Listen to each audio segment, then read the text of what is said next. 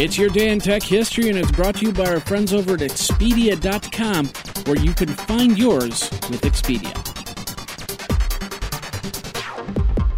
Hey everybody, Jeffrey Powers here, and I welcome you to the Day in Tech History at dayintechhistory.com. It's part of the Tech Podcast Network. You can subscribe via iTunes, Zune, or Stitcher Internet Radio. Our Twitter is Day in Tech Hist, and all show notes are on the wiki page if you want to follow along. Now let's find out what happened on this day, your day in tech history.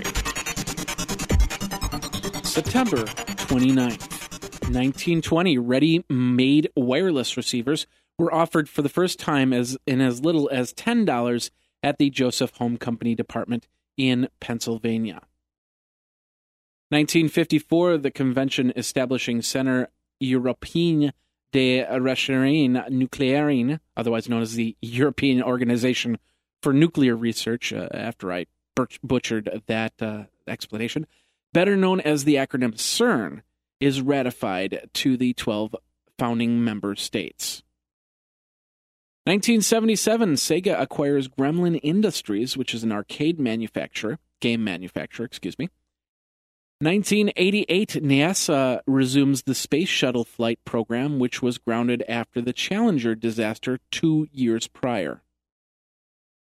In 1989, 4 former employees of Atari Holdings of Sunnyvale, California, sue Warner Communications, as well as several executives, for more than $120 million in a San Jose Superior Court. Class action lawsuit alleges that Warner, the parent company of Atari, cheated for more than 3,000 employees out of more than $23 million. 1994, the first court hearings on the Microsoft consent decree is held. Microsoft would allow end users and OEMs to enable or remove access to certain Windows components or competing software. Also in 1994, programmers first demonstrate a prototype for Hot Java to executives at Sun Microsystems. Hot Java was a browser that uses Java technology. In 1996, the Nintendo 64 is launched in the United States and Canada. The price of that was $199.95 and had a 93.75 megahertz 64-bit microprocessor as its central processing unit. In 1997, at the Embedded Systems Conference in San Jose, Microsoft releases the Windows CE 2.0 operating system. It featured support for 32-bit color and 16-bit grayscale displays, TrueType fonts, Ethernet connectivity, and more processors, and was codenamed Jupiter.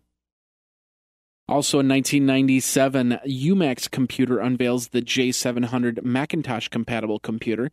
It featured the Mac OS 8, 233 MHz PowerPC processor, 24 megabytes of RAM, and a 10 base T Ethernet networking card for $2,000.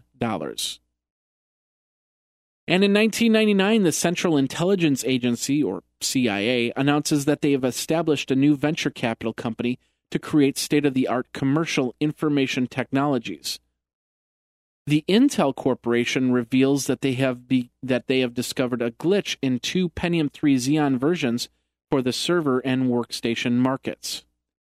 And internet traffic in the United States is interrupted and slowed when gas company workers in Ohio accidentally sever a fiber cable with a backhoe. And now this word from our friends over at Expedia. Las Vegas, Jamaica, San Francisco, China, New York, Portland, Florida. Have you been? Maybe you're from there and you need to start planning your trip home for the holidays. Now is the time to do that. With rates at their lowest for November and December, you can get great deals in planning your trip. That's where Expedia comes in, from air travel, hotels, cars, and full vacation packages. Because who doesn't want to be in a warm city during the coldest of winters? You can also earn Expedia points so you can use them on more trips all around the world. Get $25 off your first hotel booking at Expedia. Go over to geekazine.com/Expedia for more details. Over at Expedia, find yours. Now let's get back into your day in tech history. In 2000, Ben Rosen steps down from his position as chairman of Compaq Computer Corporation. That vacated position was filled by Chief Executive Officer Michael Capellas. And Mattel sells the Learning Company educational software division to Gore's Technology Group, according to a Reuters news release written by Monica Summers. 2001, Apple Computer releases the Mac OS X 10.1 operating system, otherwise known as Puma. New features included DVD movie playback, the ability to burn DVD rewrite discs from the Finder, and a significant decrease in the time required to launch programs. $129 was the price, or $19.99 with the upgrade. 2003, the president of San Diego Computer Security Company is indicted on conspiracy to gain unauthorized access to government computers. Brett O'Keefe, the CEO of Forensic Tech Solutions, was arrested. And version 3.07 of the OCaml programming language is released. 2004, IBM announces that a Blue Gene L prototype at the Rochester in Minnesota plant has overtaken the NEC computer. In 2005, Apple removes a warning from the company's American website that warns users, "Do not eat iPod Shuffle." On the UK website, the warning read, "Do not chew iPod Shuffle," and that too would be removed sometime later. In 2006, the HiRISE camera on the Mars Reconnaissance Orbiter takes its first low-orbit, high-resolution pictures of Mars. Also in 2006, Lenovo recalls 526,000 laptop batteries due to a risk that the batteries may short-circuit. And Yahoo hosts an Open Hack Day from the 29th through the 30th. The event was intended to promote the use of Yahoo's API and open-source libraries. 2008, Morgan Stanley and RBC Capital Markets downgrade the Apple stock. Because of this, Apple stock drops 17.5%. In fact, all stocks, including those of technology companies, took a beating after the House of Representatives fails to pass the government bailout of the financial sector from the Freddie Mac Fannie Mae issues. And also in 2008, Zimbra, Yahoo acquired. And also in 2008, Zimbra, the Yahoo-acquired online email program, was found to expose users' passwords online.